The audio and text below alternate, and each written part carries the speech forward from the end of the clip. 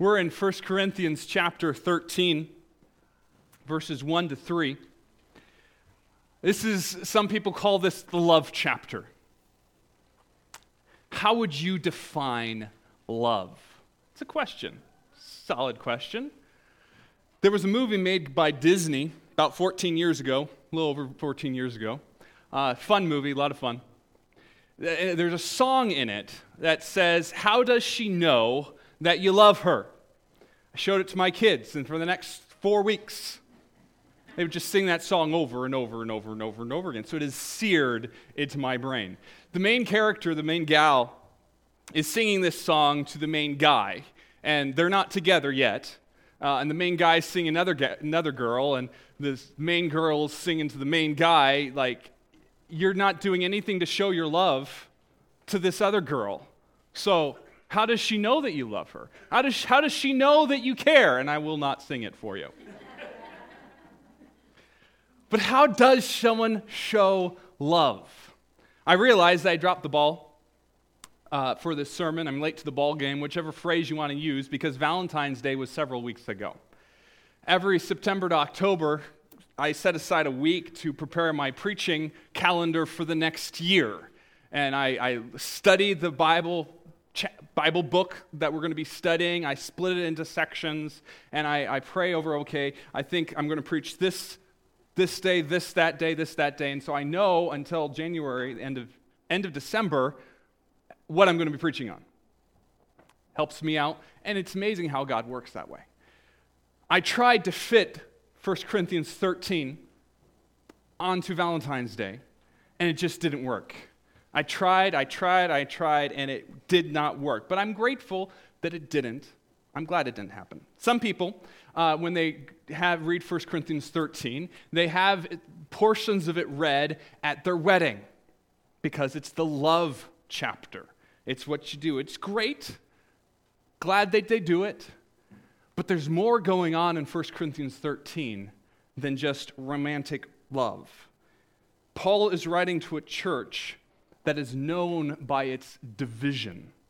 In fact, the church at Corinth was using the things of God, the gifts of the Spirit, to create division. They were so proud, they were so sinful, they were so obsessed with themselves that they said, "I'm going to take what God gives, and I'm going to use this gift to make you look bad and drive you out of the church." That wasn't a good church. Not good things were happening. To the church of Jesus Christ, not to the marriages in the church of Jesus Christ, but to the church of Jesus Christ, Paul writes 1 Corinthians 13 to teach the church how they are to love each other, how they are to relate to each other. Is this chapter applicable for marriage? Yeah, definitely. Is it about more than just marriage? Totally. Whenever a Christian interacts with another Christian, whether it's the 1,000,000th time you've interacted with them or the first time we've interacted with them, 1 Corinthians 13 should be playing in the back of our mind on how this interaction will happen. Today we're just going to focus on the first 3 verses of this chapter, but we are going to read the whole chapter together today. 1 Corinthians 13, verses 1 to 13. Paul writes, "If I speak in the tongues of men or of angels, but do not have love, I am only a resounding cymbal, a resounding gong or a clanging cymbal. If I have the gift of prophecy and can fathom all mysteries and all knowledge, and if I have a faith that can move mountains but do not have love, I am nothing. If I give all I possess to the poor, and give over my body to hardship that I may boast, but do not have love, I gain nothing. Love is patient. Love is kind. It doesn't envy. It doesn't boast. It's not proud. It doesn't dishonor others. It's not self-seeking. It's not easily angered. It keeps no record of wrongs. Love does not delight in evil, but rejoices with the truth. It always protects, always trusts, always hopes, always perseveres. Love never fails. But where there are prophecies, they will cease. Where there are tongues, they will be stilled. Where there is knowledge, it will pass away. For we know in part and we prophesy in part, but when completeness comes, what is in part disappears. When I was a child, I talked like a child. I thought like a child. I reasoned like a child. When I became a man, I put away the ways of childhood behind me. For now we see only a reflection as in a mirror, then we shall see face to face. Now I know in part, then I shall know fully, even as I am fully known. And now these three remain, faith, hope, and love. But the greatest of these is love. Today we'll see that love should be the basis of everything a Christian does. But before we dive in, will you pray with me? Father, thank you for giving us your word, not just to explain the amazing salvation we have, but to know how to live it so that others can see that in us. Lord, as we study this passage, I ask that you convict us where we as a church are not living in love. And I ask that you would encourage us every day to reflect you to those around us, that they would see your amazing love as we talk, as we fellowship, as we bump into each other around the community, Lord. Show yourself in us for your honor and your glory. We need you to act because this isn't natural for us. Lord, as I'm up here, I ask that I would decrease and that you would increase. And may the words of my mouth and the meditation of my heart be acceptable in your sight, my rock and my redeemer. Thanks, Father. Amen. Consistently, throughout the Bible, we see a contrast between what the world tells us and what God tells us. Unfortunately, too often, we follow the lie of the world rather than the truth of God. Today, as we dive into love, let us look at the world's lie. Every day, we are bombarded by perspectives, by messages from the world. We're influenced to view the things of God and the gifts of God in a certain way. In addition to all the ways the world tries to influence us, say, ooh, shiny, go over there. Oh, everything they're doing to distract us from pursuing God and taking his gifts to use them in the right way. The world tells us that flashy gifts are beautiful. The world tells us that flashy gifts are beautiful. Paul writes in 1 Corinthians 13, verse 1, he says, if I speak in the tongues of men and of angels but do not have love, I'm only a resounding gong or a clanging cymbal. The world says, if you have something to show off, show it off. Do it. Go for the glitz. Go for the glamour. Go for whatever wows people. Several weeks ago, I talked about the fickleness of those who followed Jesus when he was on earth. He had crowds following him because of the miracles of healing that he performed. They saw him make a blind man see, and they went ecstatic. They saw him make a lame person walk, and they couldn't believe their eyes. They saw someone who couldn't hear begin to hear. They saw all these miracles, and they said, we want to follow this guy because he's doing some amazing stuff, and it makes us feel good. It gives us this emotional high that we want that. We want that. We want to follow you, Jesus. And then they found out that Jesus could make food out of nothing. They saw him take 5 loaves and 2 fish and multiply it to over 5,000 people, and they said, boy, that's where I want to be, because when I'm around him, I will never go hungry. Then, right after he fed the 5,000, he stood up in the middle of the disciples and he said in John 6:51, I am the living bread that came down from heaven. Whoever eats this bread will live forever. This bread is my flesh, which I will give for the light of the world. They started hearing that, and they started grumbling and complaining because they wanted the flashy stuff. They didn't want all this hard, truthful teaching from a religious fanatic. And they said, bring on the miracles. Stop talking, Jesus, because what you're saying doesn't make sense, and we don't want to follow someone who doesn't make sense. Then Jesus continued in John 6:61. He said, aware that his disciples were grumbling about this, he said, does this offend you? And he said, no joke. Yes, it does. He went on to say, this is why I told you that no one can come to me unless the Father has enabled them. And from this time, many of his disciples turned back and no longer followed Jesus. They followed him when he was doing the flashy stuff. But when he started speaking truth, they left. The world wants glamour. The world wants flash. And they say, pursue those things because that was what makes us desirable. The world tells us that exhortation brings identity. Exhortation brings identity. 1 Corinthians 13, verse 2, Paul says, if I have the gift of prophecy, can fathom all mysteries and all knowledge, and if I have a faith that can move mountains but do not have love, I am nothing. There are many people who get an ego boost when they're able to tell someone some deep truth and convince that person that what they're believing is wrong and what I'm believing is right. Brooke talked about that a little bit in his testimony. That he was caught up into that when he was a kid, of saying he was sarcastic. He told things just out of, this is what I believe. And he did something for him. There are a lot of people who become pastors, elders, Sunday school teachers, because they want to be able to stand up and say, this is the truth. And it does something for them inside. That ego boost. The world says if you can share something, if you can speak the word of God in a certain way, that is your identity. There are a lot of people in the world who would look up at me and say, hey, pastor, you're able to talk pretty well. That's who you are. What are you going to do if you're not able to preach anymore? What will that do for you? Because they think this is my identity. There was a young upstart preacher from Seattle, Washington named Mark Driscoll. Started a church out there. Grew up to multiple thousands going to this church. He was pretty smart. He could preach a good sermon, and he started streaming his sermons online before anyone knew that was a thing. We have live streaming because of him back in the mid-90s, and what he started doing internet-wise with his church. He started preaching around the world, becoming really, really famous. And one of his assistants came up to him one day.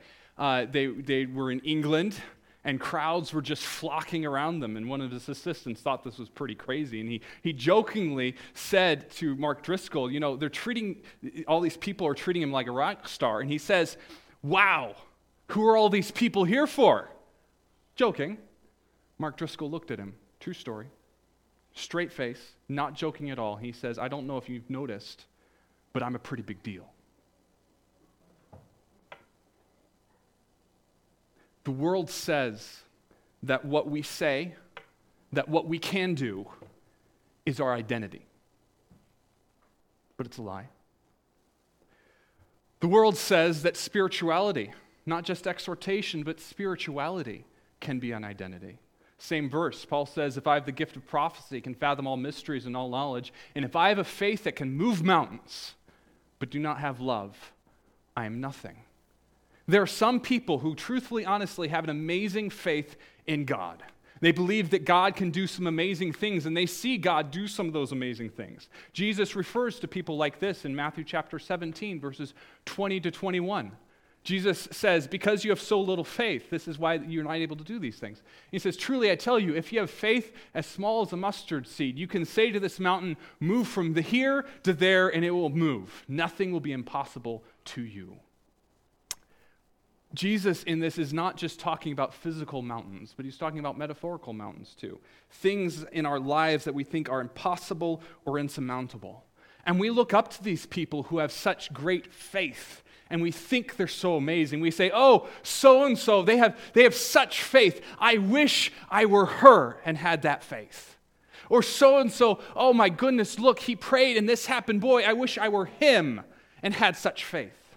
Even people in the secular world.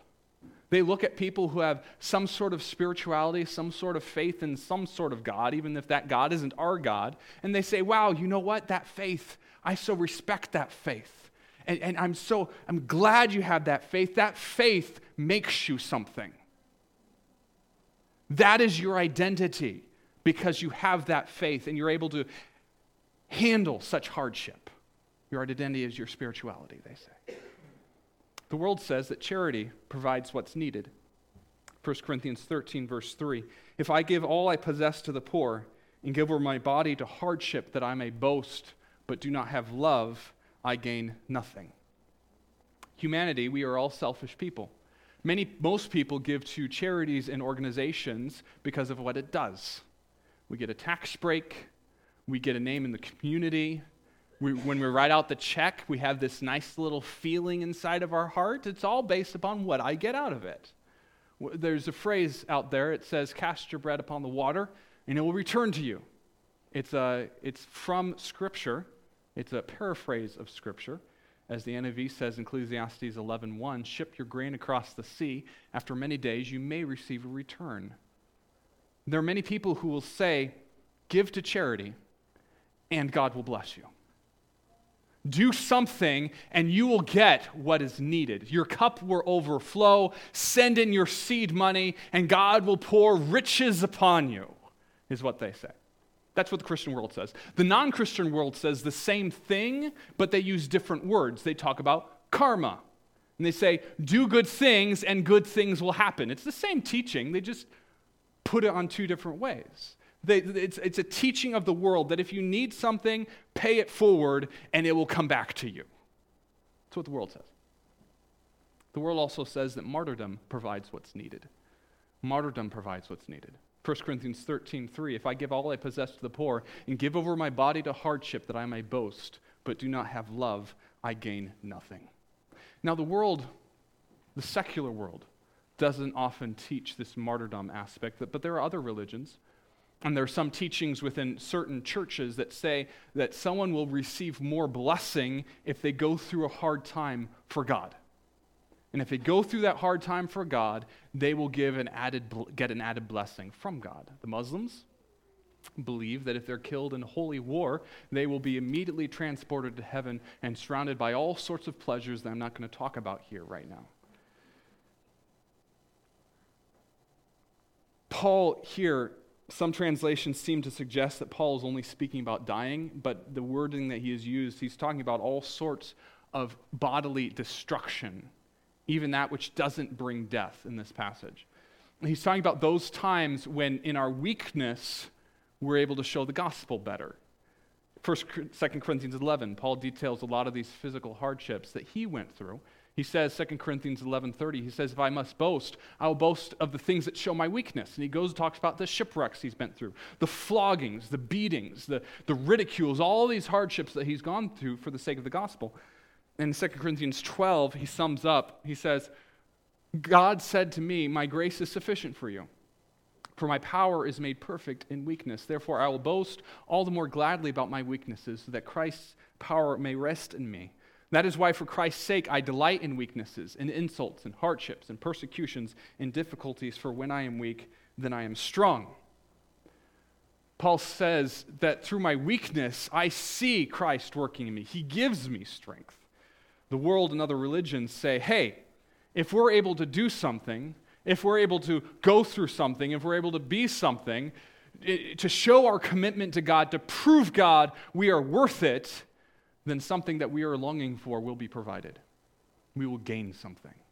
We'll go through this penance, and God will give us it, what we need. This is the world perspective. And the world lies through its teeth because it is direct opposite of what God teaches. What is God's perspective? I'm grateful that we don't have to wonder. If we pull ourselves away from the teaching of the world for just a little bit of time and open up our Bible, we see his perspective very easily if we just turn ourselves away from the world and start studying his scripture. We see the truth. We see that love is beautiful, not flashy gifts. Love is beautiful. Paul writes in 1 Corinthians 13:1, if I speak in the tongues of men or of angels, but do not have love, I am only a resounding gong or a clanging cymbal. The world says that flashy gifts are beautiful, that they are attractive, and Paul says without love, these gifts are nothing. Nothing. Therefore, it is love that brings the beauty. Which begs the question that I start off with in my introduction. What is love? What is love? If love is the thing that brings beauty into our life, what is it? In the culture that Paul's writing to, they would say that love is an emotional thing, or love is a sexual thing, or love is an ecstatic thing. That's what they would say. Paul says, no, that's not true. As we're going to discuss next week, Paul says that love is an attitude which shows itself in acts of will as regard, respect, and concern the welfare of the other. Love is an action based upon a choice to do what is right for someone else, putting their welfare above your own interests. This is love, biblically. Love does not mean like. There are plenty of people I do not like, but I still love them. Love is not lust. Love is something different. Now, I have to step into a little bit of mess right now. I'm going to be a little bit academic, so if you don't want it, you can just fall asleep right now. I'll tell you when to wake up. Those of you who want to stay awake can. There are some people who talk about 1 Corinthians 13, and they will say that Paul is speaking of agape love. It's a Greek word, agape. They will define agape as divine love, the highest version of love. And the New Testament uses 3 different words for love. Greek has a whole bunch of other words for love, but in the New Testament, there's 3 words for love. There's agape, it's one form of love. Phileo, which lots of people will define as brotherly love. And then eros, which is erotic love. And they will throw this hierarchy and say agape is divine love, the highest love. Phileo is brotherly love, and that's between friends, and it's marred by our sin. And then eros is all the way at the bottom because that's erotic love. It's lust. That hierarchy is not true. And so if you have heard this teaching, I am sorry. You have heard something that is not biblically accurate at this time. Agape, at the time that Paul is writing, is ordinary love. Many times, if you look at Greek literature at this time, agape and phileo is used interchangeably all throughout their literature. They say agape once, phileo the next. Agape once, phileo the next. There's also a slight shift that's going on. They're using these terms interchangeably, but there's a shift that's happening that you see a little later, a couple of years after Paul's writing, where agape becomes just the ordinary word for love, and phileo, it means to kiss. It's not love, it's kiss. The words change over time. The Greek version of the Old Testament, which was translated before the New Testament was written, it's called the Septuagint or the LXS, uses agape, what some people call divine love. They use agape for Amnon's incestuous lust for his sister Tamar. So, if you're studying the Bible and you're looking at all these different words for love and you're tempted to think that whenever it says agape, it is meaning something divine love, know that it isn't. It is a word for love. That's all it is. What is important is the theology we attach to the word. That's always what's important, is what do we mean by a word? Words can mean anything we want to. I can stand up here and say gay. And there's a whole bunch of other meanings that could come to my mind. If people who are older fashioned will think of happy, joyful, frolicking, kicking up your heels. Modern days, it means homosexual. Same word. Whole bunch of different meanings. What's important is the theology that is attached to it. Love is just a word until we attach a meaning to it, a theology to it. Love, according to the Bible, is doing what is right for someone else. No matter if it's agape, phileo, or whatever. Whenever the Bible talks about the love that a Christian is supposed to have for another Christian, or love a Christian is supposed to have for a non-Christian, whatever the Greek is, it is an action based upon a choice to do what is right for someone else.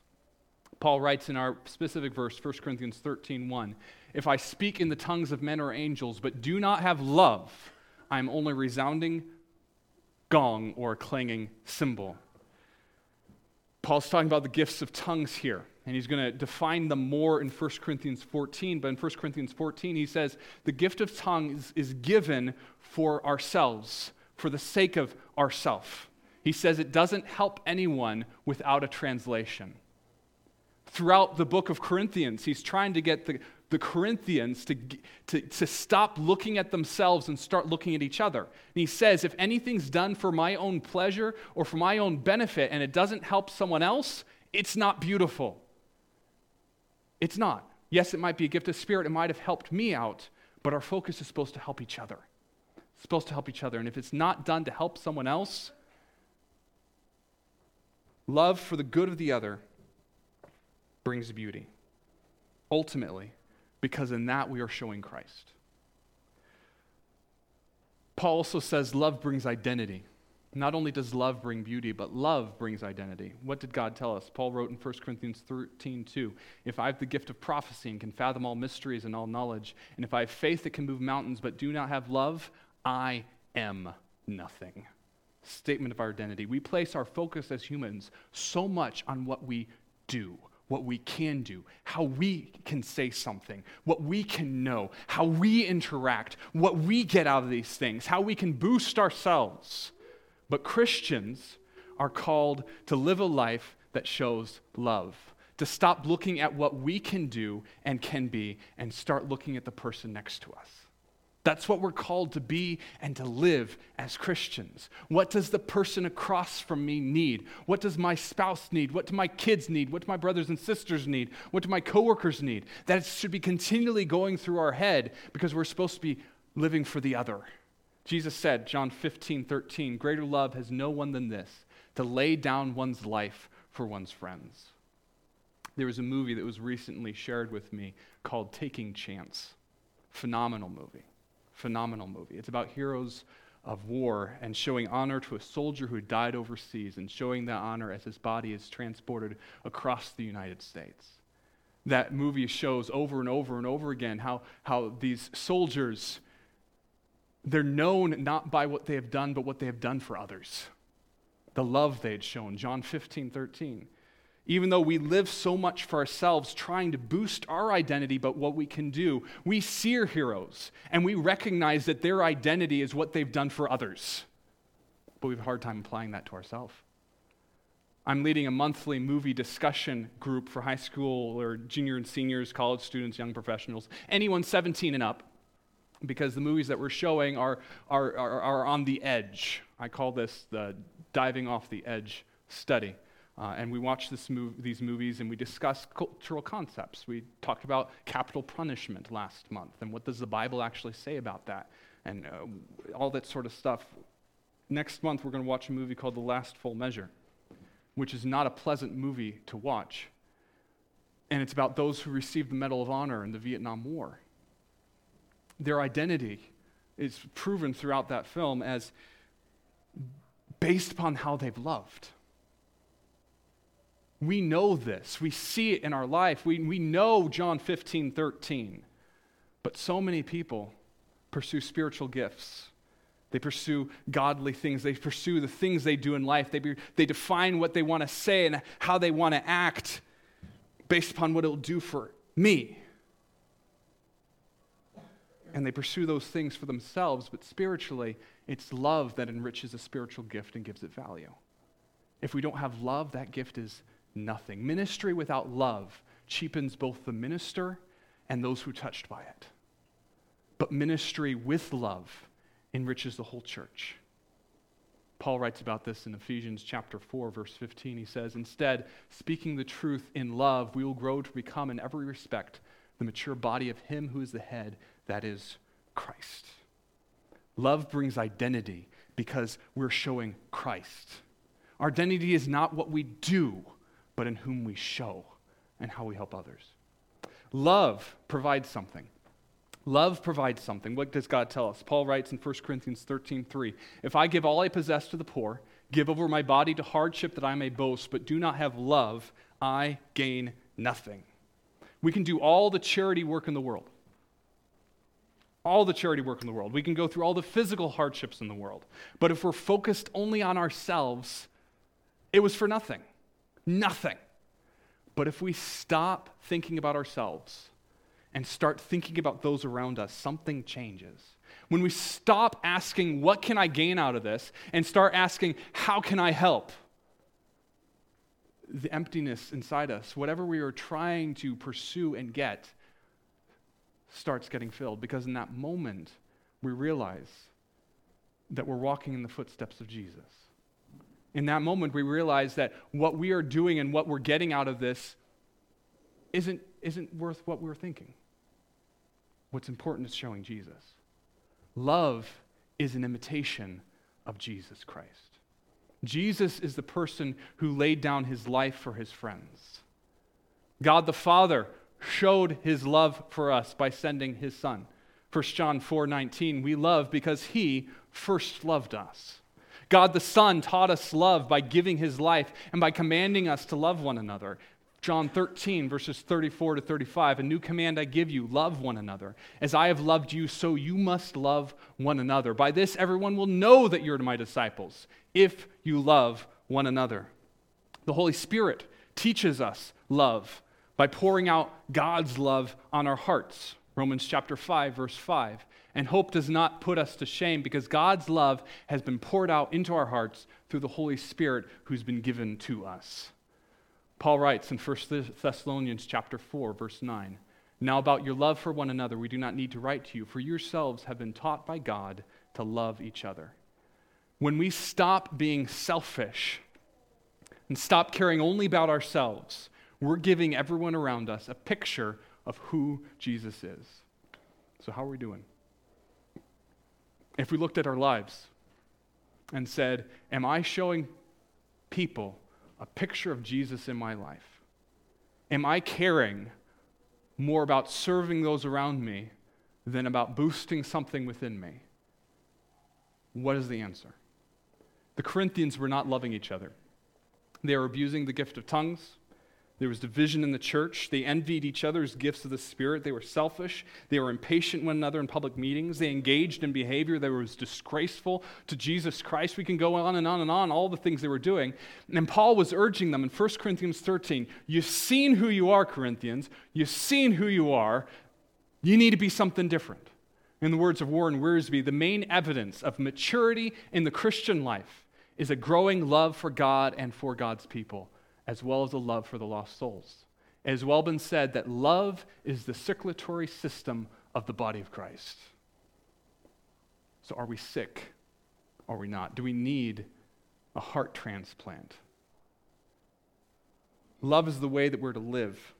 It is the function by which gifts of the Spirit are being used. If we are not defaulting to love those around us, by our actions, we are showing people that we don't know who Jesus Christ is and we don't know what he has done for us if we're not willing to show love in the way that Jesus taught. Craig Bloomberg, another writer, notes this.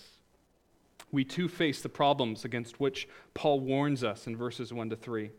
Some people who speak in tongues insist that everyone must imitate them, a most unloving action toward those whom God has not so gifted. Many who proclaim God's word seem to think that preaching requires a change of tone and volume which shouts more than showing compassion. Many intellectuals, including Christians, destroy their opponents' arguments in person and in print in a style that is not any different from that of the hardened cynic or non-believer. Some of our greatest philanthropists substitute giving for faith, as do civic and fraternal organizations that pride themselves on charitable causes into which they often throw money without the costly, loving personal involvement of the majority of their members. Liberal Christians sometimes substitute social action for the authentic Christian love that flows only from the assurance of salvation. Modern-day warfare has seen thousands of young people sacrificing their lives in battle and in terrorism, often in the name of religion, and sometimes, as in Islam, in hopes of quick passage to heaven. Tragically, without the foundation of genuine Christian love, any such martyrs only speed up their trip to hell. The Christians, the Corinthians, were not known by how they loved each other. Instead, they were known by how they looked out only for themselves and tore the body of Christ apart. What are we known by? What are we as Calvary Bible Church, if we went out in the community, what are we known by? Next week, we're going to dive more into what love is, and we're going to discuss how Jesus showed love in detail as we continue on in 1 Corinthians 13.